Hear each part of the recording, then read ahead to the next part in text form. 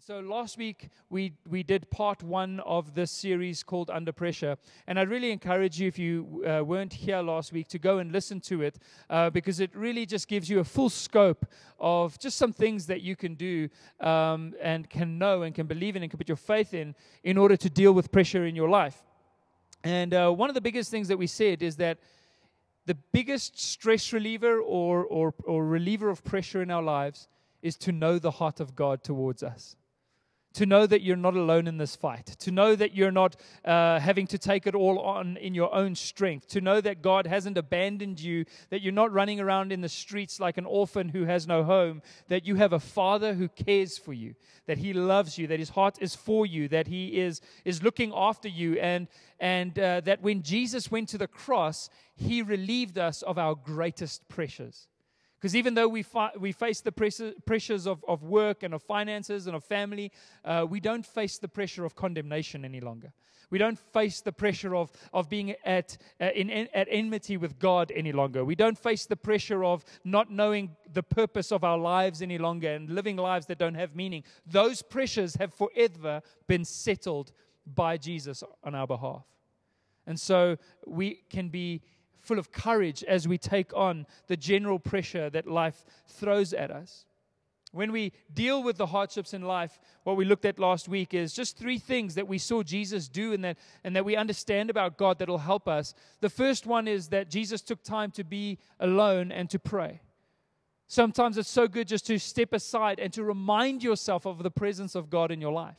To remind yourself of His faithfulness, to remind yourself of His love. And all of a sudden you go, those pressures that I prayed about, they seem so small. In fact, we see one prayer in the Bible in the book of Isaiah where Isaiah begins to pray and he's facing some big issues.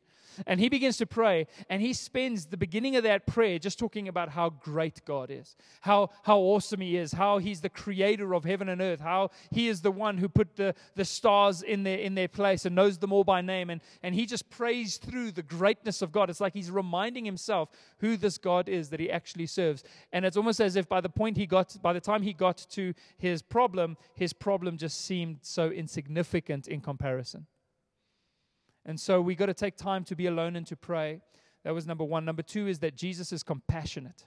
We saw His compassion while He was here on earth, loving people, praying for people, helping people. And so if He's that compassionate, He's still that compassionate. And that means that when we have strife, when we have struggles, when we have trouble, we can run into His arms and know that we can receive grace in our time of need.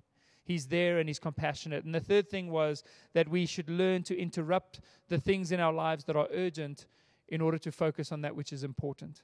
To interrupt the urgent for the important. Because there's important things on life that we would miss out on if we were just focused on whatever is urgent. There will always be urgency. There will always be an email to answer. There will always be a text to get back to. There will always be a situation or a meeting or a bill. But many times as we focus on those things, we lose sight of what's really important in our lives. And so it's great to be able to interrupt what's urgent to focus on what's important. And that's what we looked at last week. So today we're doing part 2 in our series on Under Pressure. And I'm going to go to Matthew 26. So if you have your Bibles, you can open them up to Matthew chapter number 26 and verse 36.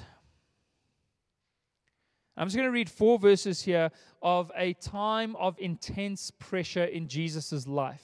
One of the things also that we saw last week is that Jesus faced pressure. He dealt with pressure in a very real way, probably greater pressure than many of us would ever even know. In Matthew 26, verse 36, it says, "Then Jesus went with them to a place called Gethsemane, and He said to His disciples, 'Sit here while I go over there and pray.' And taking with Him Peter and the 2 sons of Zebedee," which is James and John, "He began to be sorrowful and troubled." Let's just pause there for a moment. Jesus began to be sorrowful and troubled. The Son of God Himself, living here on earth, wasn't just waltzing around with little bluebirds flying over His shoulder all day or with like music. Just He has His own personal soundtrack wherever He goes. He actually faced trouble. And in this moment, He says, "Guys, just come and pray with me." And He takes 3 of them with Him. He says, "Please, just pray with me." And it says He began to be sorrowful and troubled. Jesus Himself experienced pressure, experienced trouble. It says, "Then He said to them, 'My soul is very sorrowful, even to death.'" I feel like I could die right now. That's the way I'm feeling, Jesus says. Remain here and watch with me. And going a little farther, he fell on his face and prayed. See, Jesus always, when he faced the pressure, the first thing he did was pray. My Father, if it is possible, let this cup pass from me.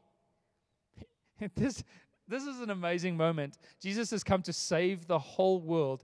And at the point where it's going to happen, he's like, is there any other way? Is there any other way that this could happen except for me having to face the cross? My Father, if it is possible, let this cup pass from me. Nevertheless, not as I will, but as you will. Not my will, but your will be done. And he came to the disciples and found them sleeping. And he said to Peter, so could you not watch with me 1 hour? Could you not stand with me for 1 hour? I'm going to go ahead and pray for us, and then we're going to get into part 2 in our series called Under Pressure. Let's pray together. Jesus, we thank you so much this morning that you have relieved our pressure. We thank you for a spirit of peace, a spirit of joy, a spirit of righteousness, a spirit of truth in this place today, Lord God. We just pray, Lord, that you would just make your presence felt in every situation, in every circumstance, in every life this morning, Lord. We pray that we would all come to trust in you a little bit more, come to believe in your faithfulness a little bit more today, Lord, and that we would, God, when we face trouble, when we face pressure, when we face trials, run into your arms like children running to their Father. And we thank you today, God, for how your Spirit is speaking, for what you're doing in our church, for the way that you're helping us take one step after another as we fulfill the plans and the purposes that you have for our lives. And we give you all the glory for that. In Jesus' mighty name. And everybody said, amen.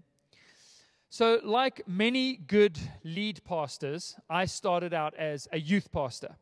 And so at the age of 21, I was employed by a church as a youth pastor. And many of those youth members are actually in the building today. Many of them have now known me for, over 10 years and have all grown up. And now they kind of have their own marriages and their own kids. And it's been an amazing journey here in the city, just with so many good friends and so many good guys and girls that we've been able to connect with over the years. And so I was a youth pastor for the good part of 10 years. And in those 10 years, I have so many amazing stories and funny stories and occurrences and events and crises and things that we dealt with over 10 years of youth ministry or 7 years of youth ministry. In fact, I love to recount them and think back on some of the amazing times that we had. And we go out on camps and just the spirit of adventure that comes with leading a youth ministry. And so I was always thinking up ways that we could have more fun and that we can do stuff and things that we could do with the young people. And so I remember one year we were coming towards the end of the year like we are now. And in December, we decided to kind of close youth down, but have kind of special socials on Friday nights. And so on one Friday night, we had a big Hawaiian party that turned into like about a 4-hour water fight. It involved quad bikes, people being blinded. I mean, there was all kinds of stuff happening on that evening. Just like it was a ton of fun. And one specific night, I arranged to take about 50 young people across to the Joburg Zoo. And we all went to the zoo, we had a picnic, we sat down, and then we knew some people who worked at the zoo, who were managers at the zoo, and so we chatted to them and arranged the whole thing, and they then took this group, split it into two, and we all went on a tour of the nocturnal animals at night in the Joburg Zoo, which was pretty special. And I had something else in store as well for the young people that night, something that I had been working on and that I had been arranging with the Joburg Zoo. And some of the guys here were there that night. I think you're actually on the video. It's on YouTube. And so basically what I did was at one point the tour ended. We got to one place. And I had prearranged with the Joburg Zoo to take a Joburg Zoo vehicle to park it and to put an animal crate on the back of the bakkie. And so at one point when the tour was over, the tour guide said, okay, well, we have a special surprise for you guys. We have just received a new gorilla that's arrived all the way from the Congo, and he is sitting in the back of a crate on a bakkie, and we couldn't put him into the enclosure yet because it's too late at night, but we can go and see him if you all agree to keep your voices down. We don't want to tranquilize him. We don't want him to get aggressive or anything like that, but let's go and see the gorilla. And so as they make their way through kind of the horticultural section to the back offices of the zoo, I peel off the back and run the other way around and put on a gorilla suit and get into the crate. But it was a full gorilla suit. It had hands, it had feet, it had everything. Like, you would have thought I was a gorilla all the way through. And so I get into this crate, my heart is pounding, and I see these torches come along, and now I've got 50 kids crammed around this bucky, like trying to see in, being all clever and excited and asking about his name and all of the rest. And so I'm pretending as the gorilla now to get a little bit more riled up. And so I like start banging the sides, and all the kids are like, ooh, this is exciting. And so they're like sticking their fingers through and all the rest. And in one moment, I throw the door up and I just come charging out.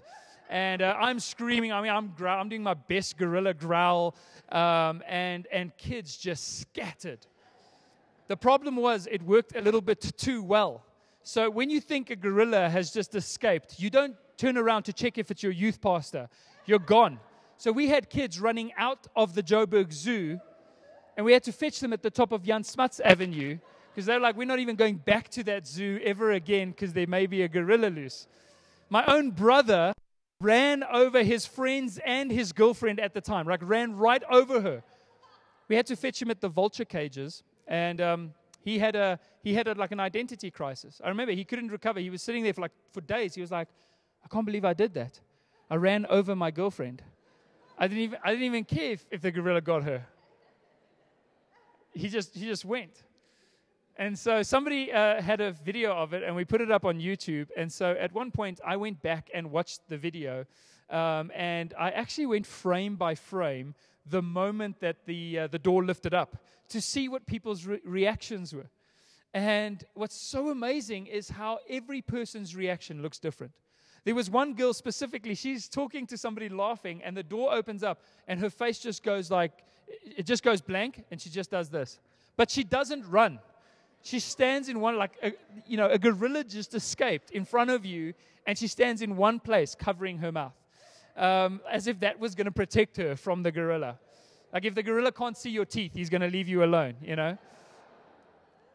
Another guy, also just with a very kind of calculated move, he actually uses the bucky, aims where he's going to go, and then pushes off, like so well calculated, like no panic, I just got to get out of here, basically. And then others obviously have arms, flailing in the air and screaming and just like absolutely losing it.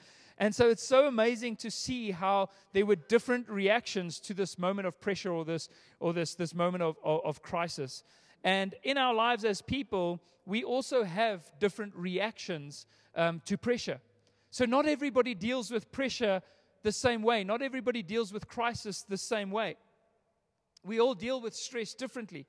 Some people cry. Some people are criers, and they want to cry, and when they feel the pressure, they'll sit down and they'll cry, and they possibly feel a little bit better. Other people get real quiet. They get all introverted, and they don't speak much, and they just kind of go along their day and just slowly move along without making too much noise. And other people will process verbally. This is more the side that I'm on, where I just want to talk about it. I want to let everybody know. I want to talk about what's going on. And I'm very much a verbal processor, and people are like that. That's how some people deal with stress. Some people they become despondent. They almost slump into a bit of depression, just completely lose sight of what our purpose is in life and where are we going, and this doesn't feel great. And they stop responding. They stop enjoying things in life. They stop feeling like there's hope in life.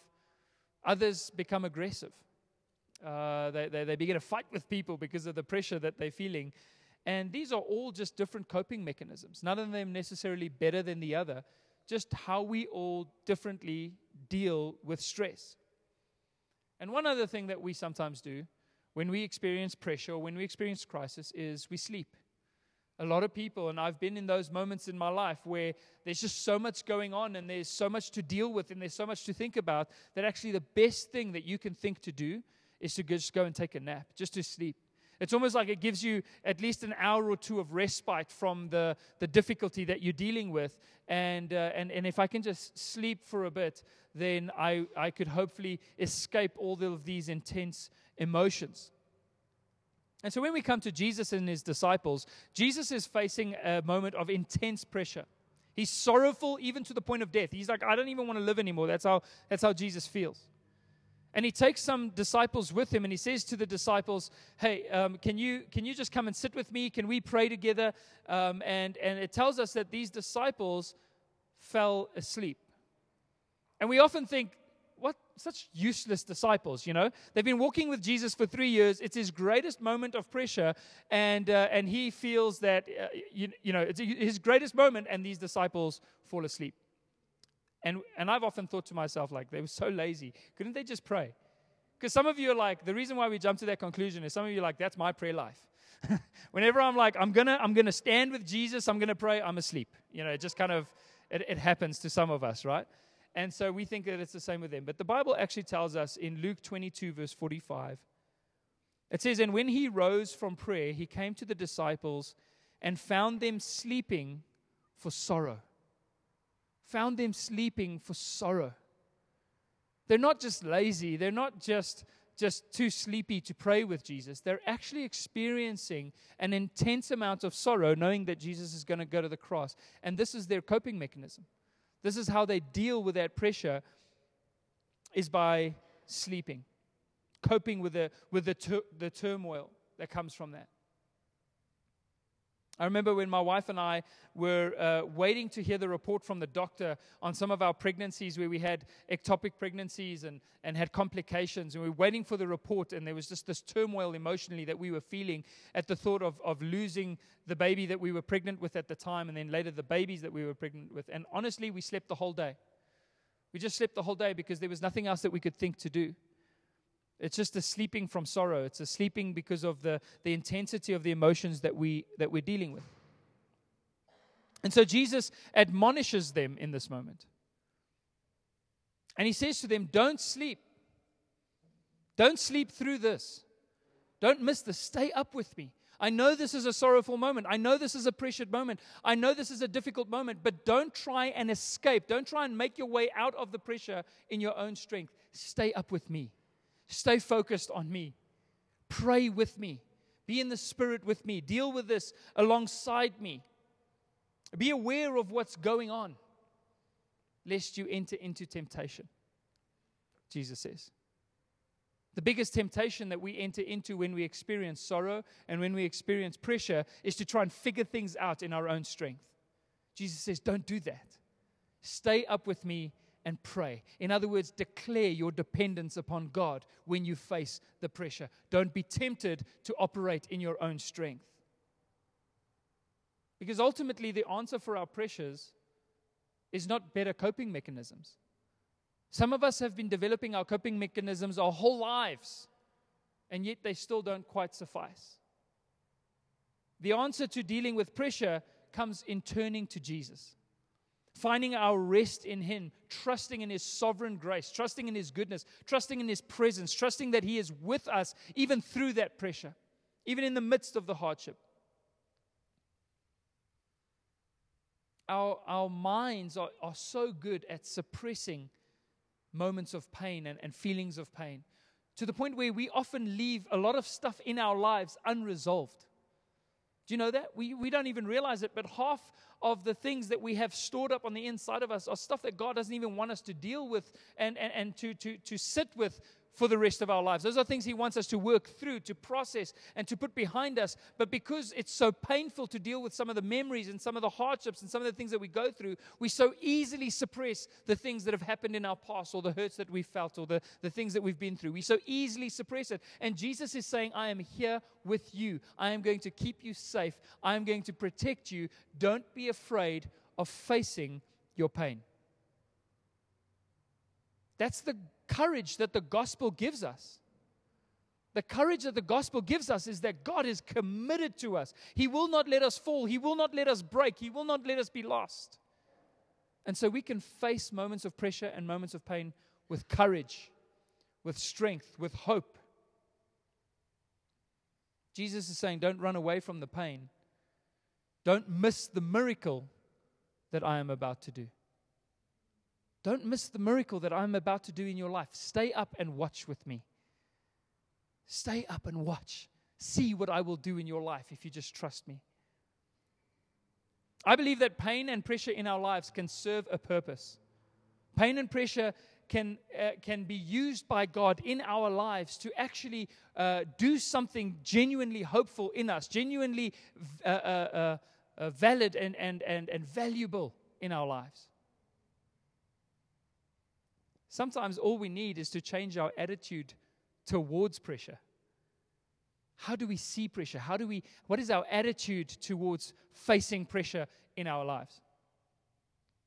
I believe that God can use pressure and pain and moments of stress to give us hope. So in James chapter number 1 and verse 3, if you have your Bibles, you can turn there. Otherwise, we'll put it up on the screen. But look at what James writes. He says, "Count it all joy, my brothers, when you meet trials of various kinds."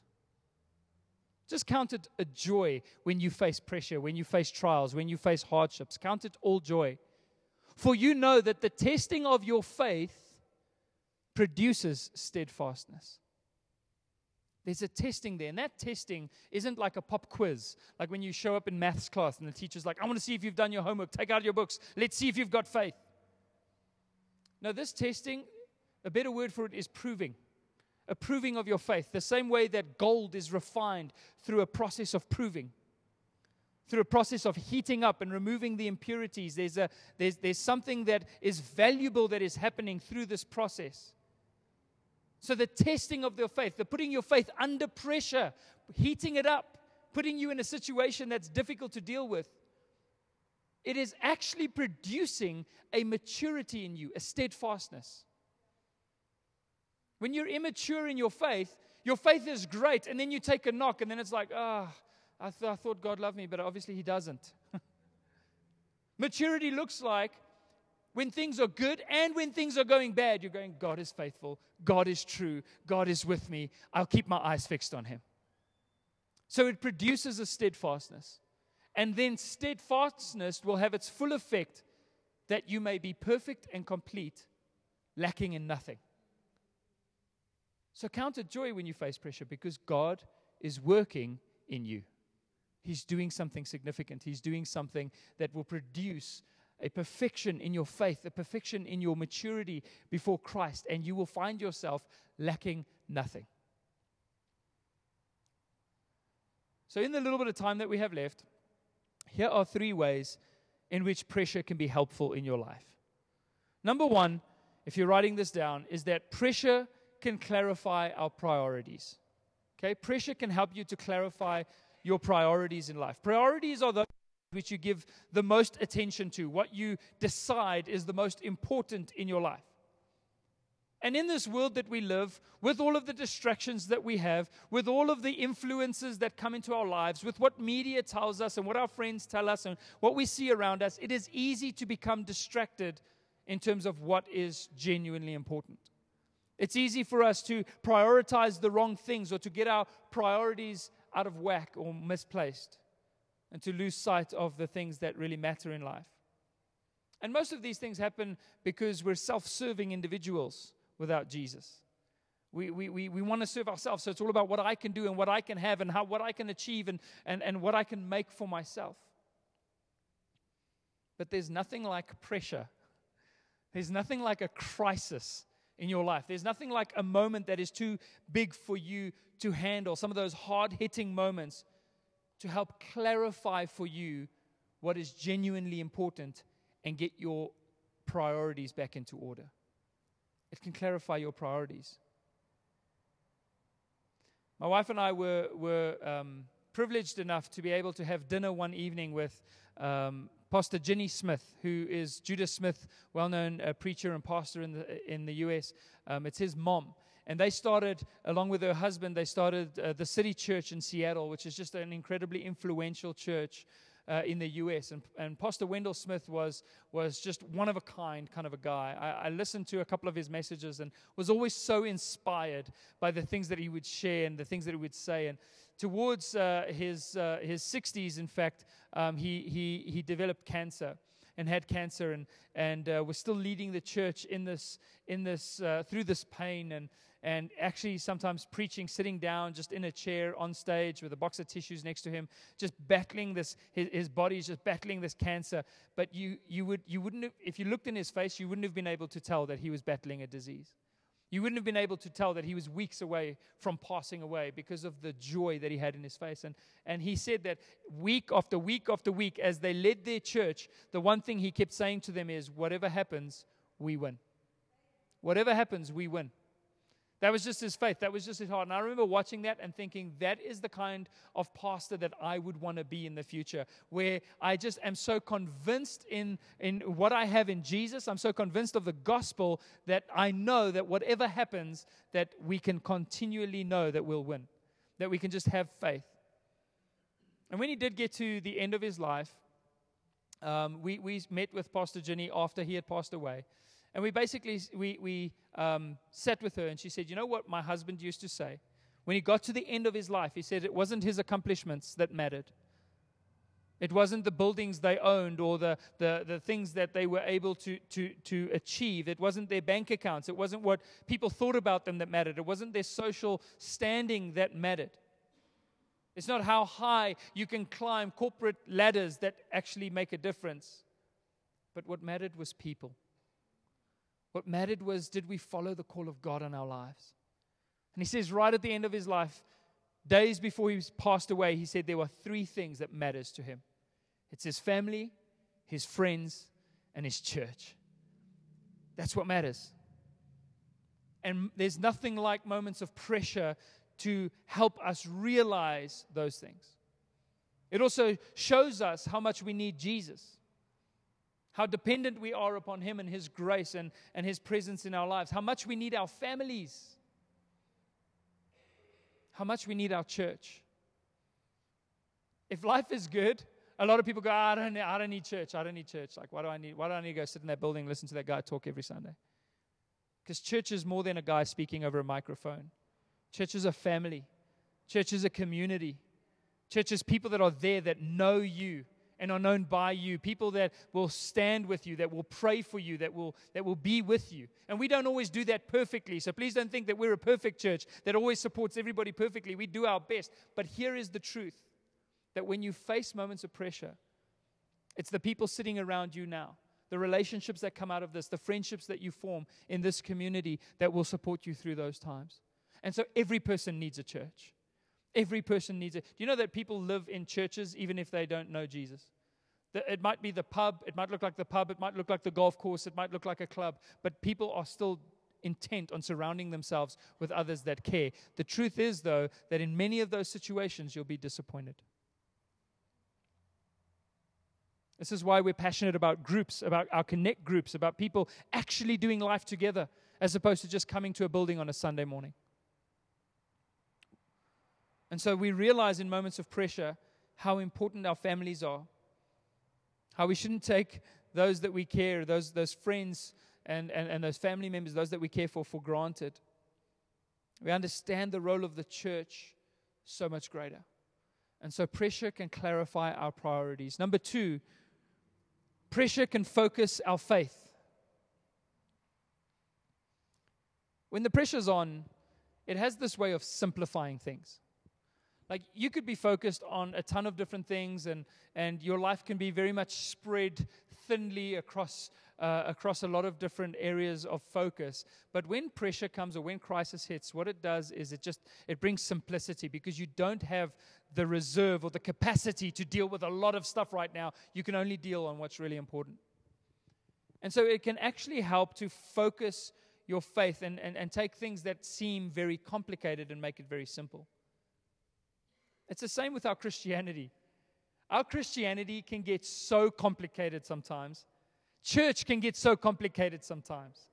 Our connect groups and our stories and our things, we can actually get so complicated when we start looking at the 49 levels of revelation and about the intricacies of prophetic warfare and what political affiliations we should have, or how many wings the different kinds of angels have. I mean, we can really start focusing on a broad scope of things within the context of church, but face some pressure, and all you really want to know is God faithful, and does He love me? Is He with me right now? Does He see what I'm going through? Does He care? What does the cross tell me about the faithfulness of Jesus? That's it. Honestly, I don't care how many wings the angel has. I just want to know, does Jesus care about my life? And it's okay to every now and again talk about the angels and talk about all the other things. But the focus of our faith is the simplicity of the gospel in Jesus and what He did for us on the cross. And there's nothing like pressure to help us get back there. Because ultimately, that's what it's about. We're people who face many different things and are in desperate need of a Savior. That's what it comes down to. We're broken people who need a perfect Savior. In bed last night, I'm lying in bed, and at around maybe 2 o'clock in the morning, Eli starts screaming in his bed. And so I jump up and I go over to his bed, and he told me he had a bad dream. And he's struggling now with this bad dream. And it was quite cute because he told me that the dream that he had was that Leo was going to fall. Leo was his little brother was on the wall and was going to fall. So that's his nightmare, which as far as nightmares go is a pretty cute one. But I rush into his bedroom. When I hear him cry for help, I rush into his bedroom. Because he's my son, and I don't want him to be afraid. I want him to know that I am with him in that moment. And in that moment, as I picked him up out of his bed, he didn't need me to discuss the 10 points of good parenting with him. He didn't need me to tell him about how, read him a book on how to overcome nightmares in your life, or how to deal with these things biblically. Let me tell you how you deal with your nightmares biblically, boy. Sit down, Daddy's going to now teach you. That's not what he needed. What he needed was a dad who picked him up and held him. That's what he needed. And so when it comes to focusing our faith, when the pressure's on, you don't want to know about the 49 levels of revelation. You want to know that God is holding you in that moment. It focuses your faith on the Father heart of God. It simplifies it all. And that is the gospel. The gospel is Jesus. It's His love for us. It's His sacrifice for us.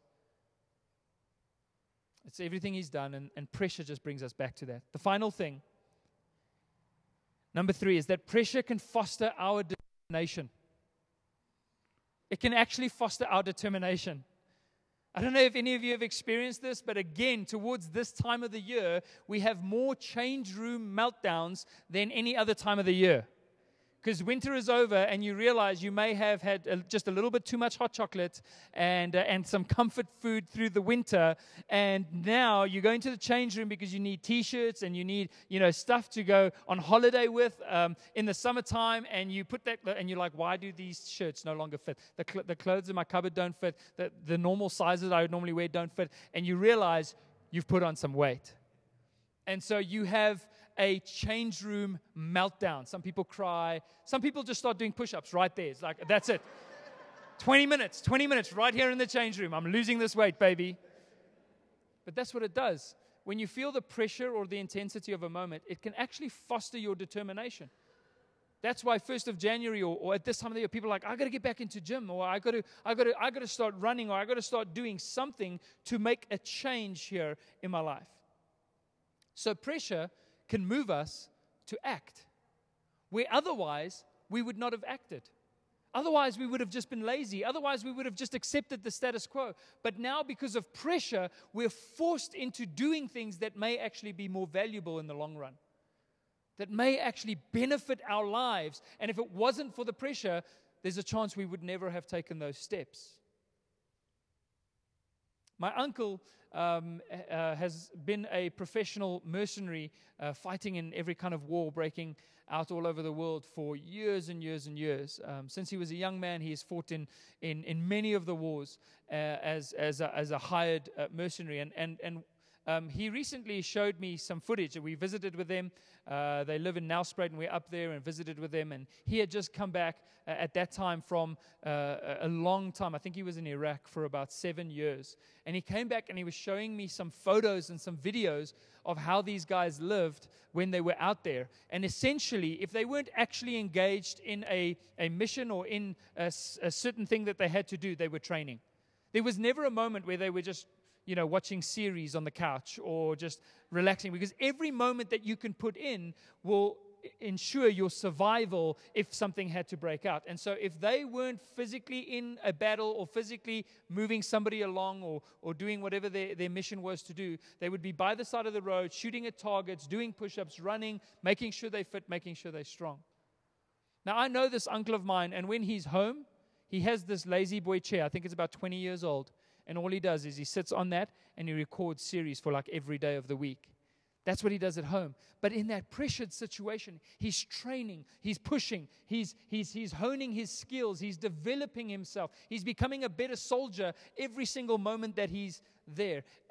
Back in Joburg or back in Nelspruit, all he's really honing is his knowledge of the latest series that's on air. And so those moments can actually help us develop and to grow, motivate us towards our goal, and teach us what we're genuinely capable of. Do you know that the truth is that we all second guess ourselves way too much? All of us, every single one of us in this room is capable of far more than we even give ourselves credit for. Where a little bit of pressure comes and we go, no, I'm going to die. Can't do this. I'm done. I need a holiday. You can handle far more than what you know, especially because you're not doing it in your own strength. You're doing it in Christ. Especially because you're resting in His ability, in His strength, in His grace. And there's nothing like pressure to teach us this, to teach us that we can endure all things. The Bible says that we can endure all things. The Bible says that no matter how hard pressed we are, we shall not be crushed. We shall not be destroyed. The Bible tells us that wherever sin abounds, wherever pressure abounds, wherever hardship abounds, God's grace abounds so much more. Whatever happens, we win, regardless of how tough it might seem right now. And together, we're more capable than we ever dreamed of. So there are some benefits to the pressure in your life.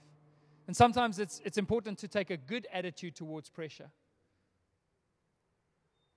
Pressure can clarify our priorities. It can help us focus our faith on Jesus. It can foster our determination. So let's not sleep through the sorrow. Let's not miss out on the miracle that God does as we deal with pressure in our lives. But let's keep our eyes on Jesus and allow Him to lead us through every season. Amen? Amen. Let's pray together.